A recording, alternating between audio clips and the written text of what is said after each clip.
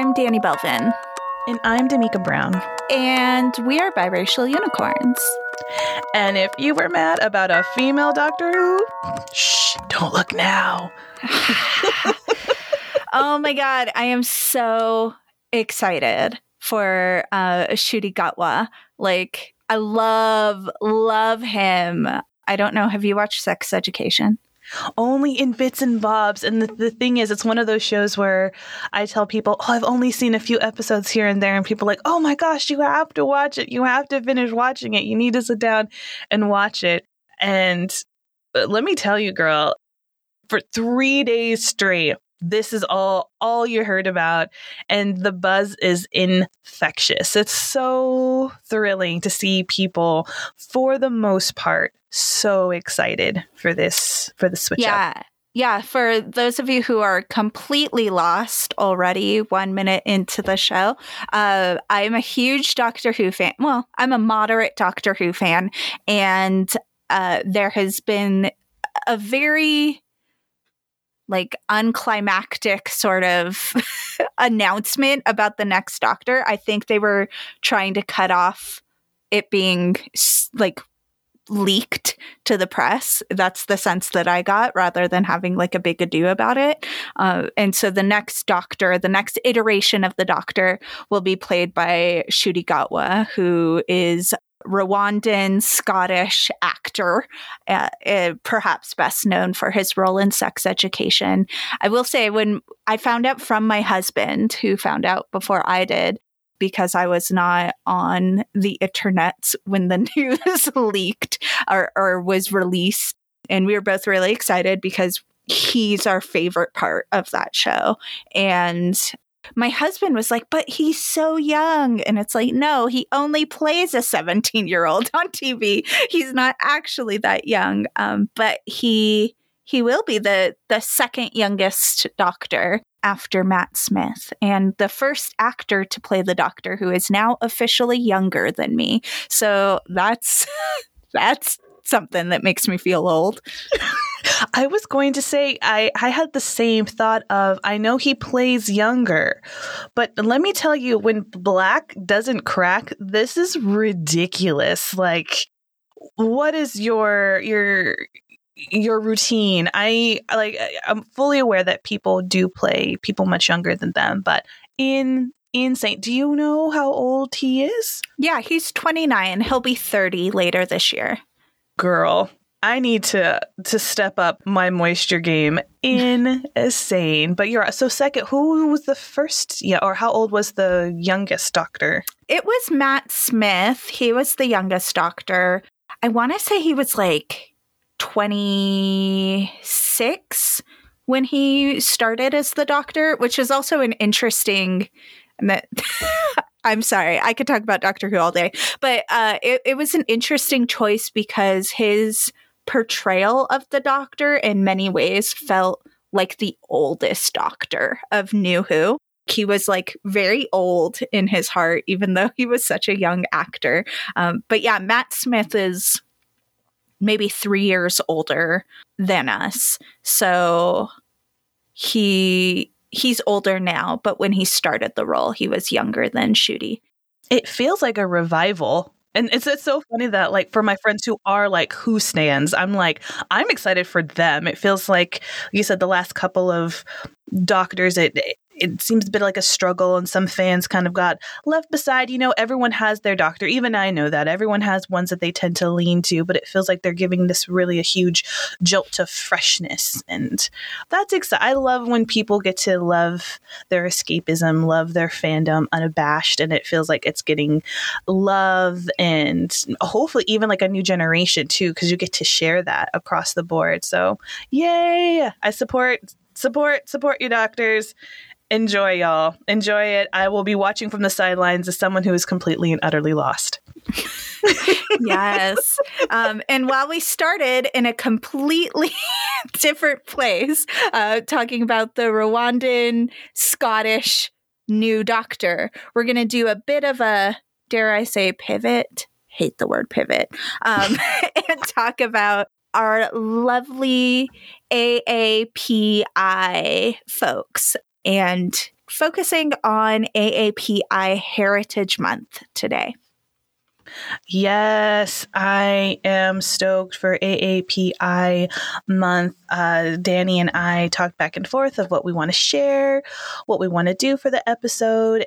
I have to kind of just state that Danny and I have not been very shy about how we feel of kind of dedicating one singular month for the celebration, the education, the recognition of a particular ethnic or racial group. Like, not our jam.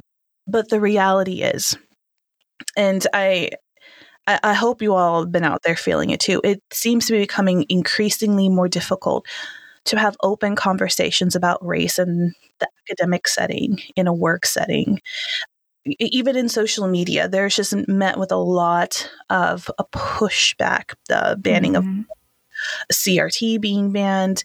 So I feel very much like it is our responsibility to use our space, to use this space for our unicorns that identify as AAPI, have that highlight, because it's important. When you cannot do it naturally in places where it should be done, which is recognized throughout the year, we have to take these opportunities where we can, where hopefully organizations are taking that time to create events and put out information and substance and material that highlights this community. So that's what we want to take out this time today. Not that we shouldn't be recognizing it and learning it throughout the year, but we want to put a specific spotlight on this because this is our space and this is what we want to do with it. Yeah. I agree. I agree with that. I mean, I think as with all these weird little container of heritage and culture months or weeks in some cases, I think I would like to be a person who celebrates all people, like all the time. Like, I think to me, not to get all like the US is a melting pot, but I do think that part of the beauty of living in a diverse country, in a diverse place, is being able to celebrate all the cultures that come together to make it uniquely that. And so for me, I have a lot of influence within my own history and my own existence as a human that has come to me through the AAPI community. So I feel like it's important to have that space and important to bring it to the forefront for discussion. Yeah. So before we kind of want to dive into what we're reading, what we're eating, how we're enjoying, how we're celebrating, I think it's really important within this time frame that on top of enjoying another culture, to fully appreciate it, I think you also need to understand the struggles that is going on within that particular community as well. Before you run out and support your local, Asian Pacific Islander restaurant, right? There's nothing wrong with that. I think you also taking a moment to seeing what's going on that's impacting their communities and seeing how you can further educate yourself on that and educate those around you. I think that is something very important to trying to build empathy with another people group outside of your own. So we kind of just want to get into a little bit of some of the issues that are arising within the AAPI community, something that I'm continuously learning and growing in and educating myself on as well. So by all means, not an expert, but this is part of doing the work, isn't it?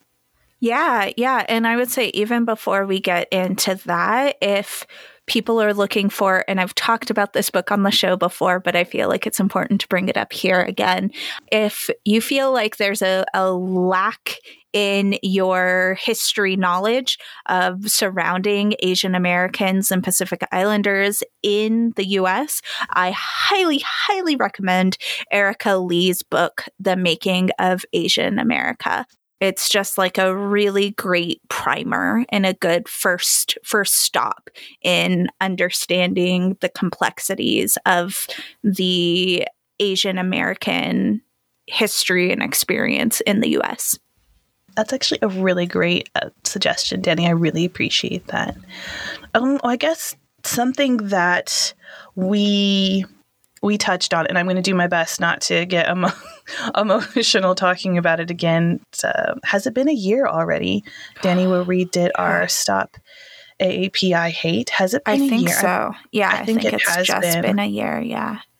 I think definitely one of the most raw episodes we've had in regards to stopping AAPI hate. And I thought maybe just take a little bit more time to discuss the amount of violence that is done and has been. I don't want to put it in any idea that this is something new whatsoever that is done towards Asian women. Why are they targeted so heavily when it comes to violent crimes? And what are we doing going forward with this knowledge? Yeah. So, I think it's persistent. It's a persistent struggle AAPI folks have had in this country, and it has changed a lot over time, right? Just to kind of set up the historical markers, I think there was another time where there was a lot of violence towards Asian Americans, and that ended up being indicative of larger governmental movements, including the things that led to the Chinese Exclusion Act and so on. And of course, we can see the history, but I think the recent uptick has been in large part around the pandemic and the treatment of COVID as the Chinese flu and the things that it was called early on by the then president. So I think it kind of set this tone in the country. There was a survey that was done early on across the country where I believe it was close to 20% of Asian Americans said that they had been deliberately coughed or spat on. And I think, another quarter who said that they were experiencing workplace discrimination, and as much as 14% who said that they had been barred from different establishments like stores and what have you. So I think for many people, they may not have been aware of a lot of this discriminatory acts that were happening in these violent acts. So I think all of that started early on in the pandemic, and we kind of saw a heightening to where elders in the community were being killed, were being assaulted.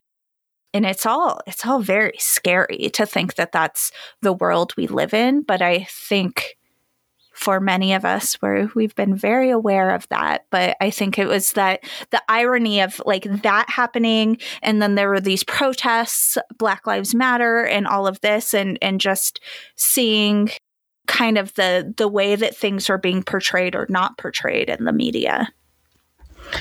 Yes. The horrific violence done to specifically elders during the pandemic was one of those things where I saw our country being at a different kind of low, to where, once again, nothing new, because we have seen throughout history of the violence and the discrimination post-Vietnam War, and where it's never been hidden in our country. And that's what blows my mind as far as this particular kind of racism and segregation of we have staunch evidence of the hatred. A lot of the reason why we have places like Chinatowns within cities is because of them having to group together to create jobs within their city, because they have been excluded and pushed out. And seeing this kind of violence happen, and I feel we talked about this, that the Stop AAPI hate fizzled so quickly. I'm never shocked when a movement dwindles or you don't see nearly as much coverage, but there was something particular about this one that kind of struck very hot, and the movement seemed to be getting a lot of momentum and attention, and it fizzled incredibly quickly. And I don't know why, Danny. I don't know if it's just sheer the numbers of the populace within America that is technically Asian or Pacific Islander, I don't know if there's still this stereotype of people thinking Asian people as being passive, like, oh, this will pass. You know, they're the model citizens, right? They'll know their place. I still have not been able to reconcile that reasoning of why there seems to be like a lagging of support for this. Yeah. The pushback I would have is that it isn't that the Stop AAPI hate movement has fizzled out. I think it's larger, and this is what you were getting at, but just to name it explicitly, larger support outside of those communities has fizzled. It was like very, very quick-lived support, it seemed like, in communities outside.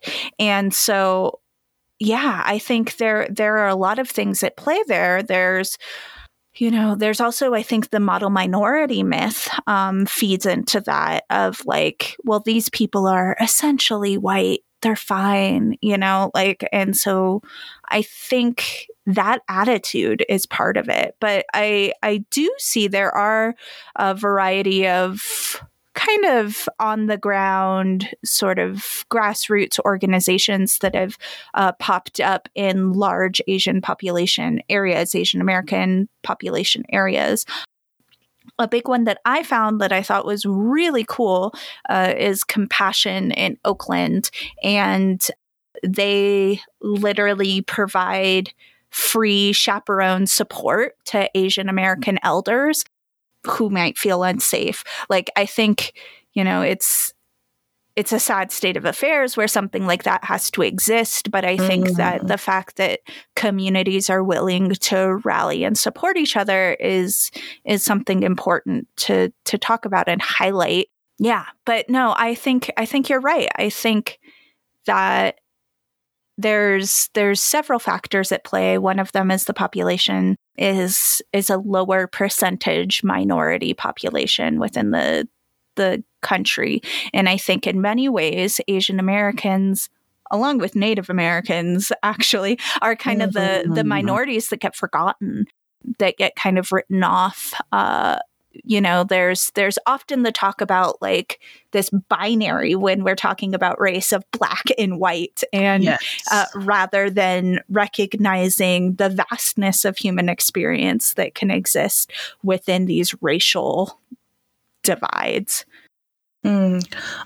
I don't know if this is going to be divisive or not, but I just wanted even your take within that of talking about these within a minority amongst minority groups. When talking about things like Black Lives Matter and the resources and the sheer number, there seems to be this, why won't we help? So within Black Lives Matter, there was this, we didn't necessarily see a lot of our Asian brothers and sisters within here.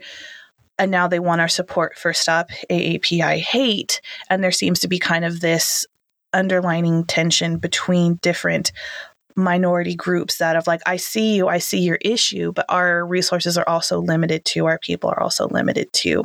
And I'm seeing that within the communities of, like you said, we have the binary of black and white, but within black, seeing how else we can support our other minority brothers and sisters that have smaller numbers, but also feeling very much of, do we feel supported? Is there support? Is there equal work? I mean, we see something very similar within women of color and women, right? Of like, well, where were you for us? Well, now we need you. Why won't you help? And kind of this back and forward of living within this world where a lot of people, especially who are intersectional, let's not even get into people who are mixed whatsoever, where they play into this.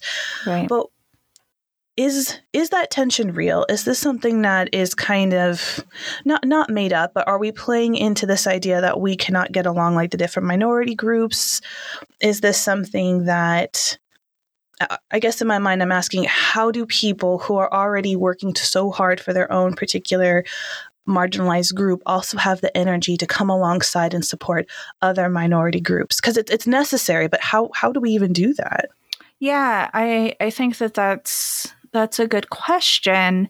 And I think that there is a certain amount of pitting us against each other that helps keep the status quo, the powers that be in control. And I do think the lack of resources is real, but I also think there needs to be a shift of attitude into recognizing that our liberation is tied up in the liberation of all.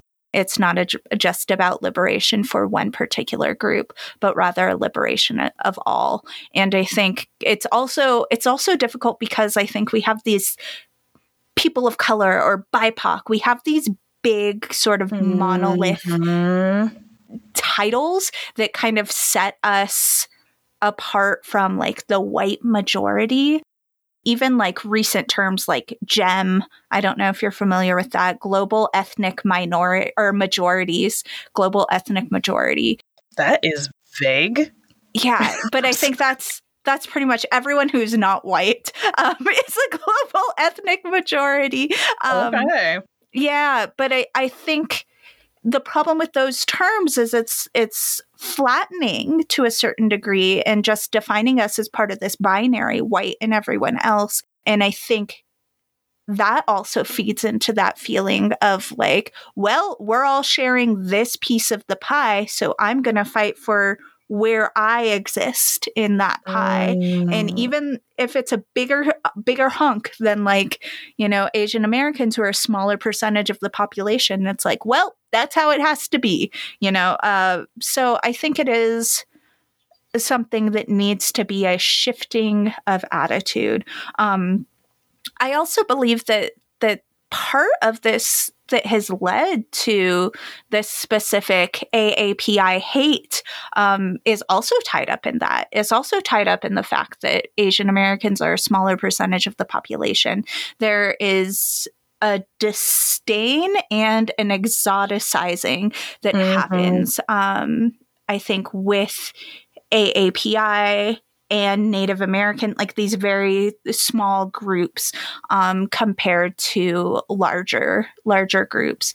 I know, I'll have to look it up and find it. I read this beautiful article that was talking about why Asian women are so sexualized, that talked a lot about that as like portrayals of Asian women, but also because it's like a smaller group because of all these reasons.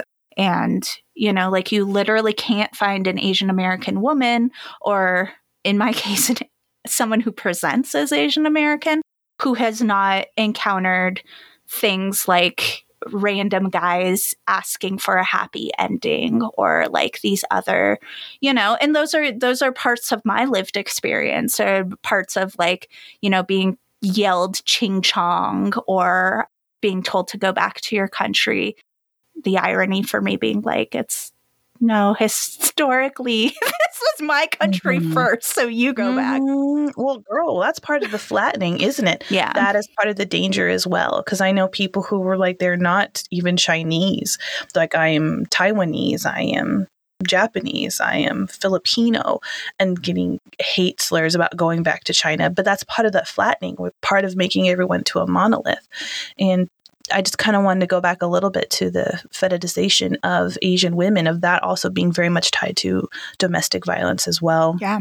What we've had against Asian women, of seeing this spike within, not only within the over-sexualization of them, but also within their domestic partnership of them, of looking at it being supposed to be agreeable, right? They're not supposed to be very well mannered, and being treated as, for the most part, a sexual object. And we were seeing that idealism carry on into relationships to where they're experiencing a severe spike in domestic violence amongst Asian women. And that is the harm in microaggressions, that is the harm in the stereotypes of it leading to immense violence within this minority populace.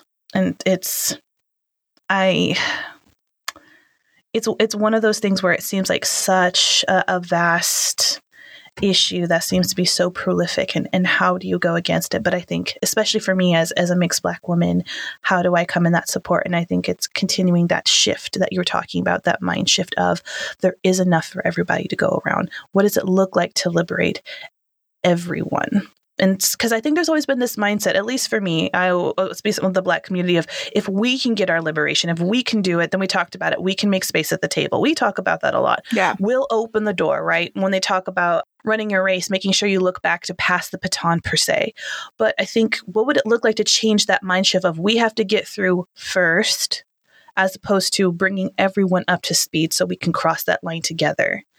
That is like that kind of even mental picture shift really kind of changes, at least for me, my attitude of what I have to change the last few years of being so driven of like, if we can get people to care about women of color, we can get them to care about everybody.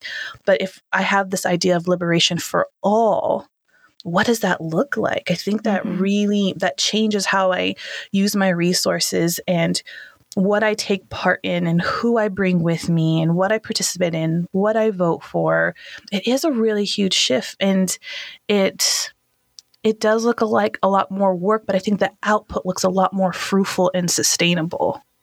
Yeah. To that end, I've been reading about design thinking a lot lately. And while I don't know how I feel about it quite yet, it's actually something that I've been doing for school, I do think there is something to be said about this idea of tackling large systemic problems by kind of just diving in and doing it. And so that's like part of this design thinking mentality, but also recognizing that every attempt to change the system is going to change the system in some way. So like every shot you have is like your one shot, and then the system changes and you have to take a different approach. But I think with this idea of no one is free until we're all free, or, you know, my liberation is tied up in everyone's liberation, then it helps you stay adaptable in a way that like, no, I am just moving forward for like one group feels very linear. But when you're thinking about a larger group, it's easier to stay adaptable, if that makes sense. No. I mean, even just like that visual, looking ahead, plowing forward, as opposed to looking to your left, checking your peripherals, like who is standing by you at the finish line anyway? Because if it's just a lot of people, once again, who just look like you, is that equality? Right. And I mean, that is that's something you have to sit with. That is something you definitely have to sit with. So this is the work. And I don't just say, you know, our allies, our co-conspirators have to do the work too. Like, you know, women of color who live especially so intersectionally, this is part of our inner working as well. So, ooh, girl. Yeah. I think we could easily make this into a full episode.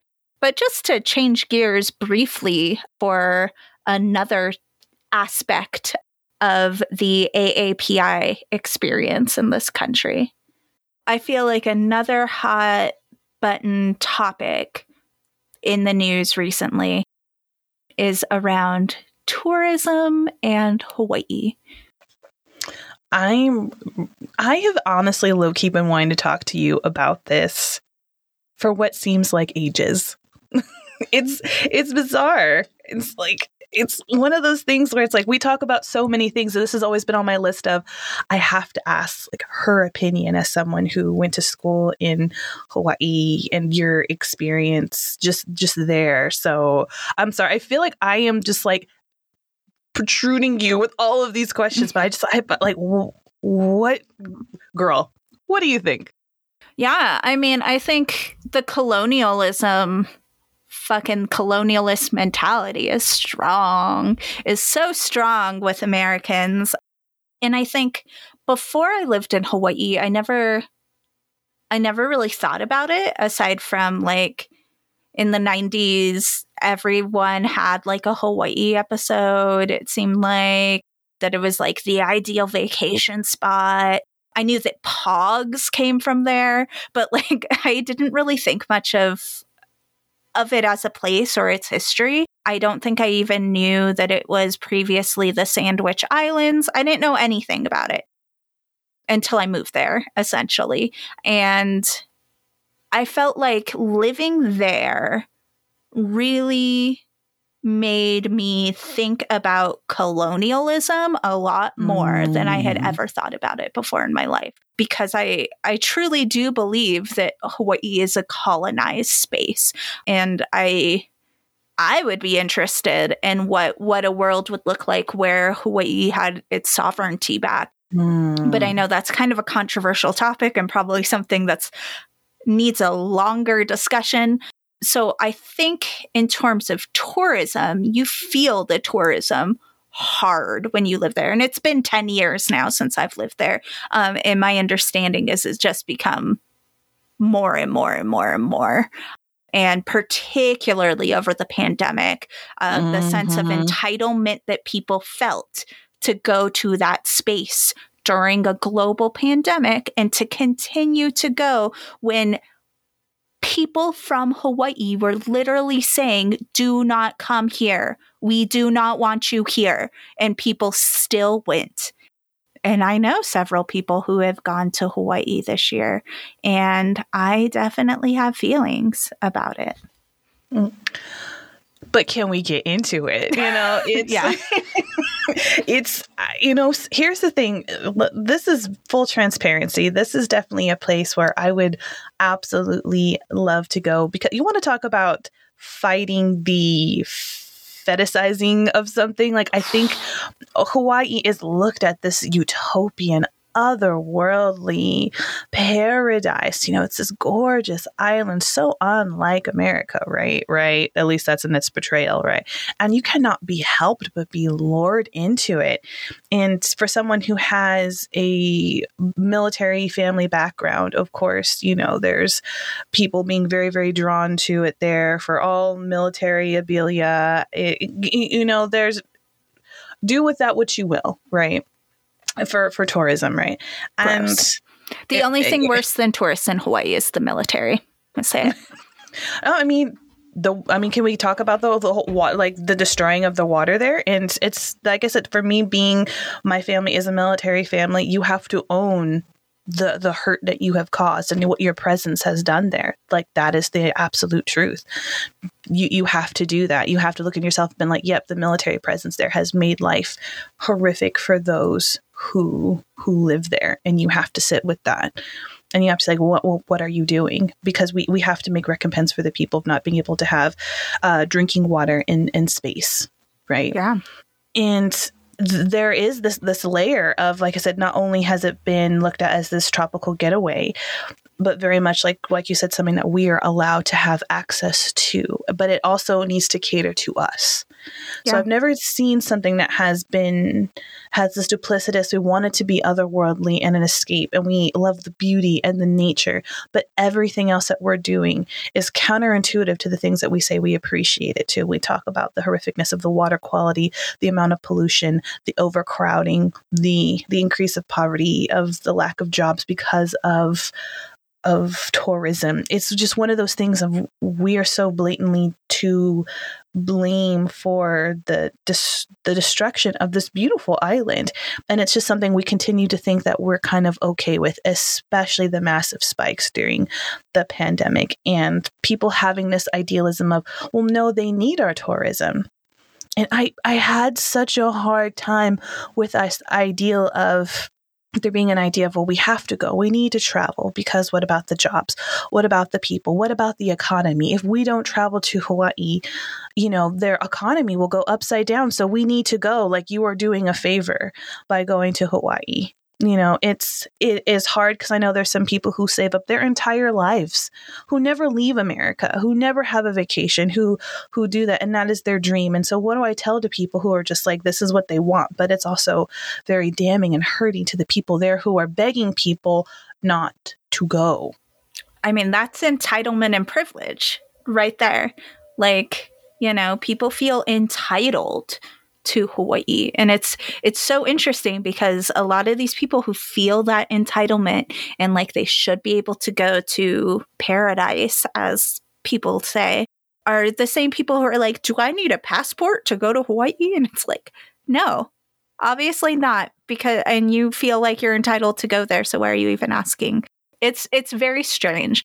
That said, it is, of course, a beautiful, magical place, as are most places, to be frank. Like, everywhere has their own beautiful, magical aspects. And I think, the weather is so lovely. It's so green and lush and beautiful. The food is delicious, but like, that's a lot of places. And I think there are so many places in the world to travel to and to see.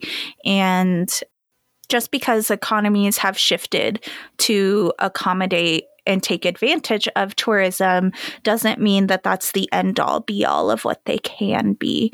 And once again, capitalism destroying the world.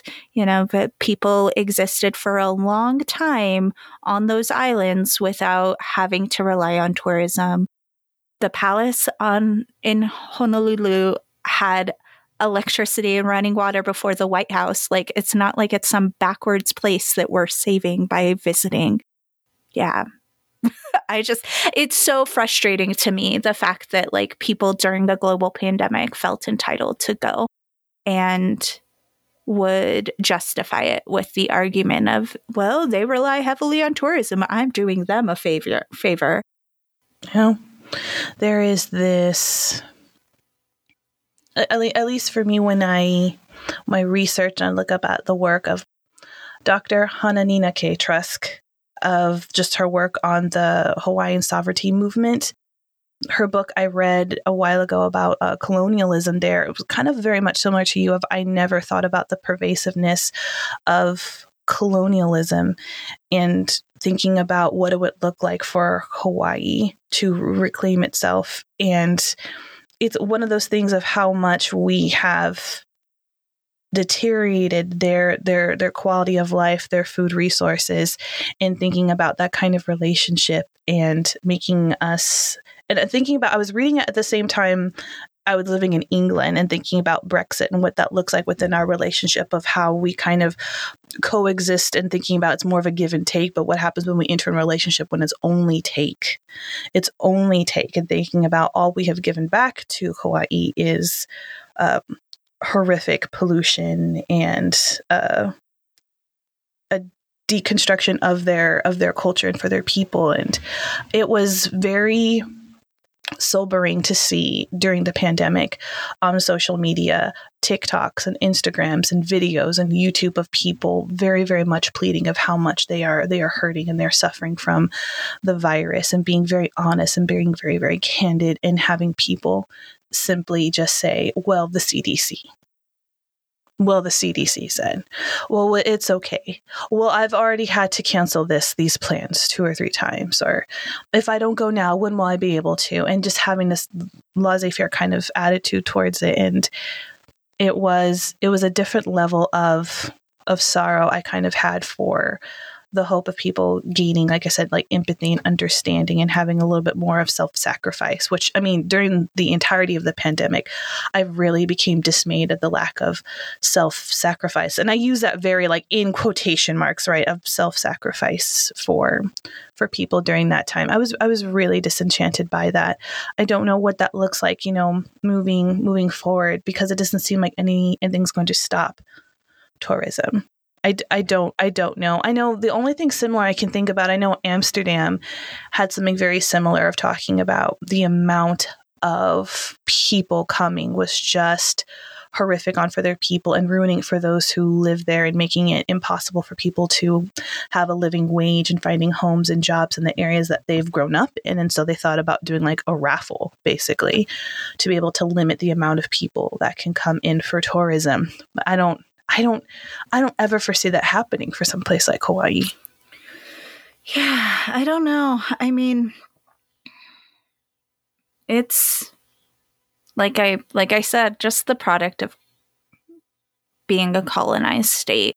I think about it a lot in terms of, I don't know if you're familiar with Hawaii's state flag, but anyone who has seen it probably would not guess that it's Hawaii's state flag, because it literally has a Union Jack on it. I mean, like, just the flag itself speaks to how colonized the place is. And I just felt it so much exemplified in the treatment of tourism during the pandemic. So, and I think it's an important thing to discuss when we're thinking about AAPI, because it is the origin of a lot of the PI in AAPI, and because it is a majority Asian American Pacific Islander state, because of its location, because of its history, I will always love Hawaii, but I'm also happy to do it at a distance if that's what best serves the people there. And I think that kind of really hits a nail on the head. If you are an appreciator of the people more than you are of the experience. And that's like I said, that's when I remember being very little, being like, I gotta go there. But to me, if I study more about the people, if I study more about the area, if I learn more about the history, then I have to learn of, like, at least for now, who says what the future may hold. But at least, and that's the thing too. If I'm telling people you must never go there, no, that is far from what I don't think saying. Either of us are saying that. Yeah. Yes, it's still a beautiful place that should be experienced, but I think you have to take in the totality of what's going on, and once again, that's being informed. And that, once again, takes work. You have to love the people and the place more than your own experience. And really saying, can I love this from afar for right now? Until it's in a place to where I can go and experience it in a way that is not harmful, so that way other people get to experience it as well.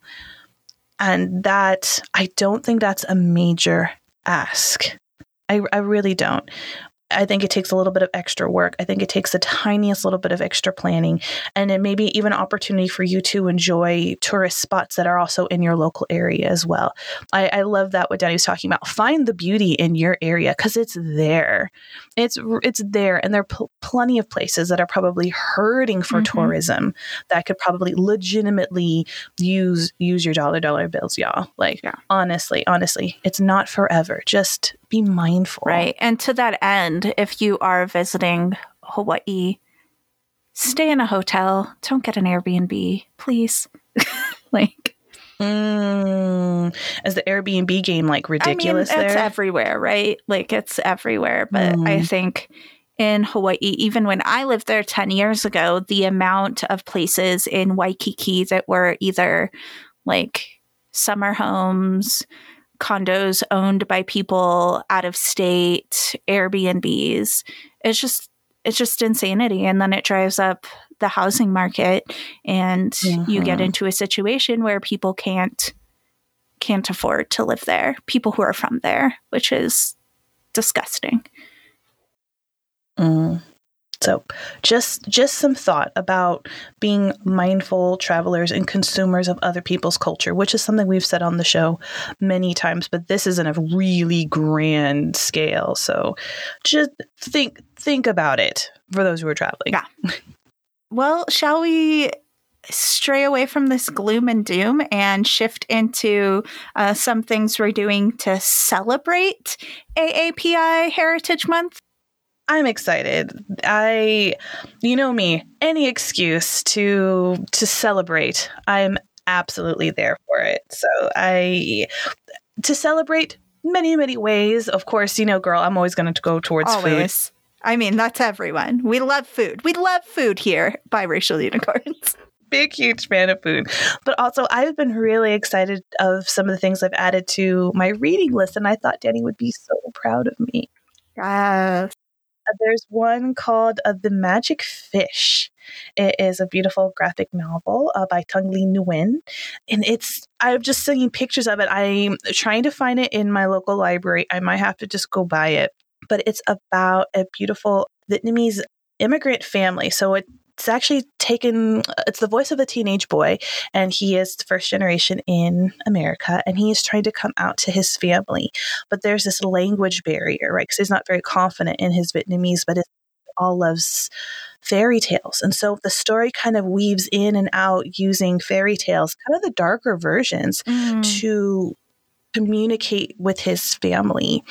And I am so thrilled. I've heard nothing but fantastic things. Please check out your local library to see it. If not, maybe just drop some coins on it, and it might be like a really good, solid part of your collection if you're a comic, graphic novel kind of person. I also have something on my list to celebrate the month. It is every year for AAPI month. I think this is maybe the third year or something. The Asian Author Alliance does a series of videos celebrating the whole month on YouTube. Different interviews with different authors, different like specific talks. Like one this month is world building with cultural elements in middle grade fiction, like all these sorts of talks with Asian American and Pacific Islander authors. So love it, here for it. We'll link it in the notes of their YouTube channel. They only have like 480 subscribers, so maybe I could give them a little Biracial Unicorns bump with giving them the shout out here. Oh, that would be great. Is that similar to, I know this is the Smithsonian Asian Pacific American Center also does? No.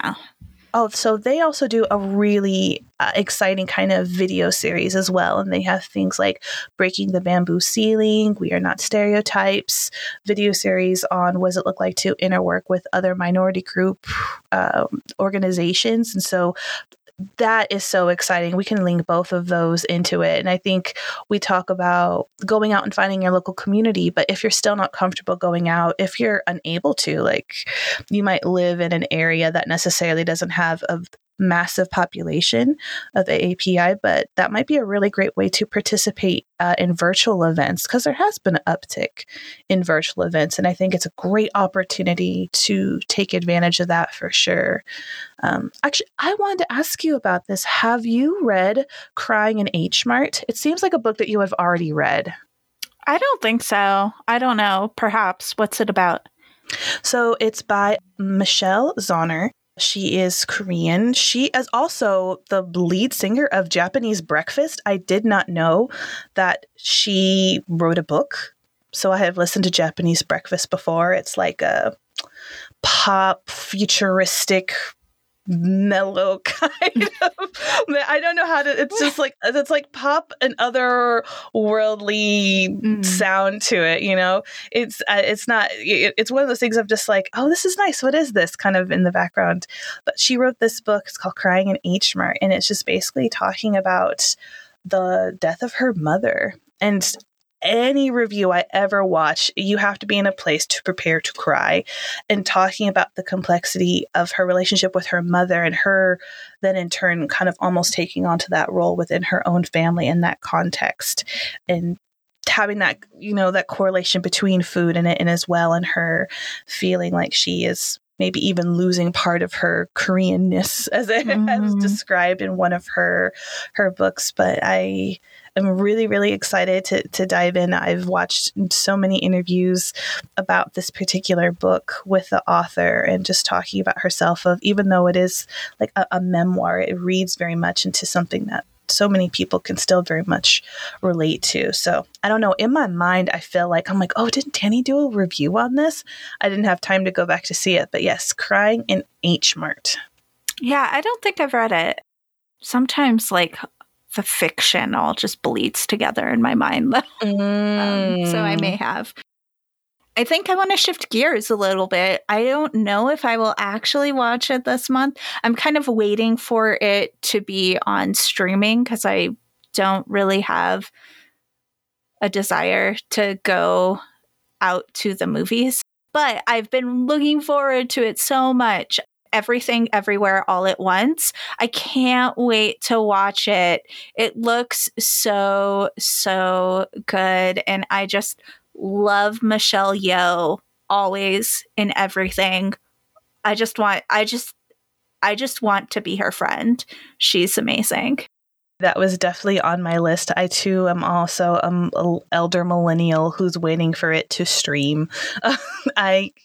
I'm bated breath. I try not to watch too many things about it, but I can't help it. It looks so visually stunning. The story it's comedic, but yet macabre. It's all the things I love. It's alternate universes. I cannot wait. I am so absolutely stoked for that. I think when we have movies like this, I know also like The Immortals came out. What was the other? Crazy Rich Asians as well, of casts that are predominantly Asian. I love seeing it, not only just for representation, but once again, we're breaking in through these stereotypes of being able to give a wide range of what we think Asian people should look like, should act like, should think like, what their family dynamics look like. It's just so exciting. But I love particularly this kind of genre that's so different outside of what we would place Asian people, where we want to put in these little boxes. We talked about that a little bit with Always Be My Maybe, with Ali Wong, of talking about having a rom-com that has Asian people at the forefront of just like, yes, because they love and they want to have quirky romance themes too in their life. And it's so exciting to see these molds being broken and having these storytelling that's outside of like the white diaspora of this world and being centered around it. It is thrilling, and I love that so many people are just like on board of, yes, we want more of this. There's so much of a demand for it, so hopefully more will be made. Yeah, I agree. I think that's an exciting development in the world. And we talked about Crazy Rich Asians when it came out and how important for being just like a rom-com, like pretty, like not super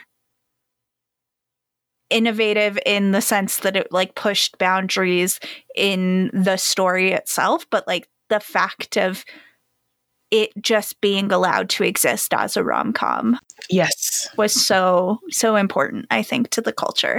And it's not really my jam as far as movies, but I was so excited to see that one too. Yeah. But Michelle Yeoh, man, I just love her. And she's just like, the more I learn about her, the more I'm just in awe of her career and what she has done. It's exciting. I cannot wait. We'll have to like stream it and we'll have to have a chit chat. Maybe we'll do a review of it, like a formal one. Yeah, that would be great. I can't wait to watch it. Since the trailer came out, I've been like, this seems like a movie right up my alley, and with a very unexpected sort of protagonist, right? You never see an older female immigrant as like the main character of a movie, much less of a sci-fi, much less of a comedy. So should be a lot of fun. I'd love to hear from anyone I lie. I don't want to hear from anyone who's seen it. Not yet. Girl, I was about to say, don't you open up that floodgate. No one has any self-control out here on these internets. Oh, should we? I mean, we're already such a great mood. Should we switch to Happy Place? Or before we do, I would like to do my third thing. Okay, I'm so sorry. I lost track. Yeah. So the last thing that I wanted to share is, and it probably will change by the time this releases on Tuesday, but currently the current Jeopardy champion is an Asian American, Daniel Wynn. And so I am just so stoked for him and hope that he holds out for a little longer. It's been very refreshing seeing his face in the winner's seat. How many wins are they at? I think he's only at 2. It's pretty fresh. It's pretty fresh. So not sure if he'll be able to hang till Tuesday, but I hope so. Well, I mean, a lot can happen between now and then, and hope it's all positive and great. Regardless, that's so exciting. All right. So Happy Place? Yeah, let's do it.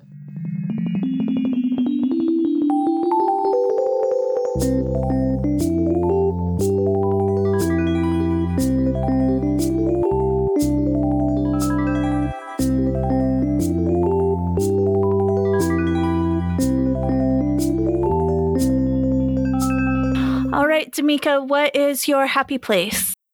So don't be mad. Oh no. It'll be brief. I promise. Brevity, right? These are my 5 happy places this week. How dare you be so jovial, Damika?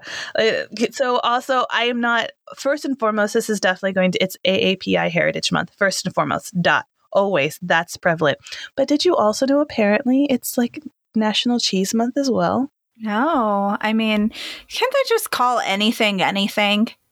Like, my question is, if it's National Cheese Month, what is Big Cheese doing for me this month? Exactly.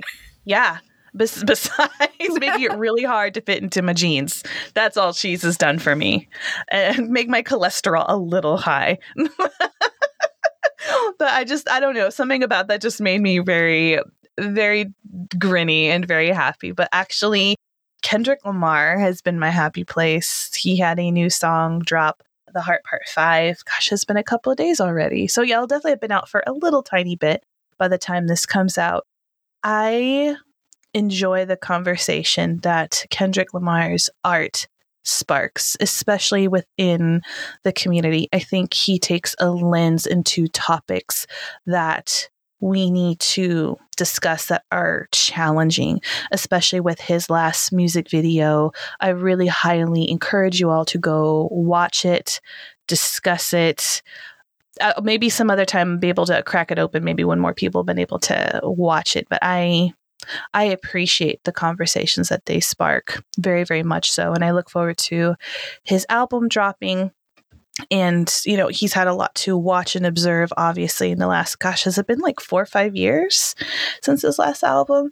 Yeah, it's been a while. It's been a while. It was really interesting. I was just talking to my friend maybe last month where I was just like, please don't tell me that he kind of had like this firework moment and then probably just going into like producing or supporting others. Like, that's not exactly how I envisioned his career, his artistry kind of ending. So I'm so glad to be completely and utterly wrong about that. I'm very much looking forward to diving in there. I think there are people out there who would be worthy of saying that they are like a fan, but to me, it's more like an artist. Like, I am very appreciative of his work and being able to listen to it and being a doorway into larger and greater sweeps of topics. So yeah, very, very much a happy place.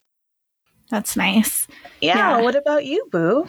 I'm gonna go with, so this past week I was able to see Neil Gaiman do a show in Denver, and it was like the first. No, that's a lie. It was one of the first times in the past couple years that I've been at like a big indoor event in a theater, and yeah, but it was just he's so lovely, and I could just listen to him read stories all day. So it was just very nice. I know people have mixed feelings about Neil Gaiman, and I don't want to give like too much time and space to white men on this show, but I do love his writing, his magical worlds, and his way with words. I really enjoy it. And girl, and that was for you. It was for you. So yeah, so enjoy some cheese and listen to the works of people that you enjoy. Yeah.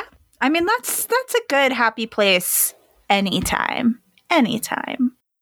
You know, I'm already halfway there. You know, there's cheese chilling for me in the fridge right now. So yes. I'm trying to think what's on the meal plan for tonight if we're having anything cheesy. And yes, we are. There will be cheese to be had. Perfect. That's all I can ask for. All right. So we would love to hear from you all. What is making you happy?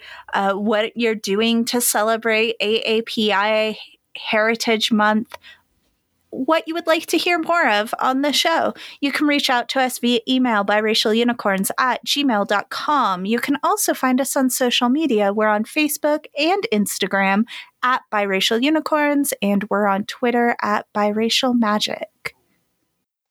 This show doesn't happen without a beautiful community, one of which is going to be Deli Pop Art, who's done our very iconic biracial unicorns photo. It's cute. You know it. You love it. Go check her out on Instagram. We also want to thank Joseph Scott so much for our intro and outro music, who's also on Instagram. I believe he's also on TikTok. I know you crazy kids are on there. Go check out. He's putting out music and just enjoy, right? We also want to thank So Smith Photography for doing some of our very precious in-person photos. She is also on Instagram and also on TikTok. Follow them both for such lovely, lighthearted, and artistic content. And since you're already there, just go ahead and leave us a review. That helps us so much. We don't get paid for this work. It is just the two of us. And that right there really helps us get through the machine of the algorithm to get this content into those ears that need the support and need the space, and to continue the conversation within our community. Also, if you feel so inclined, a little financial support goes a long way. You can buy us a coffee or just throw whatever you think you can in the proverbial plate, as it were, and that just helps keeps the light on for here at Biracial Unicorns. Yes. All right, y'all. We will be back next week with a mini-sode, and in 2 weeks with perhaps another full episode. We will likely be taking another break as we did last year. So there will at least be part of the episode that is new, but we might be revisiting something old that we think you'll enjoy. Yeah, so definitely this will give the people who don't go back and listen to the first few episodes a chance to kind of, get to know us from the beginning. They get to see the glow up. Have we glown up? Oh, I hope so.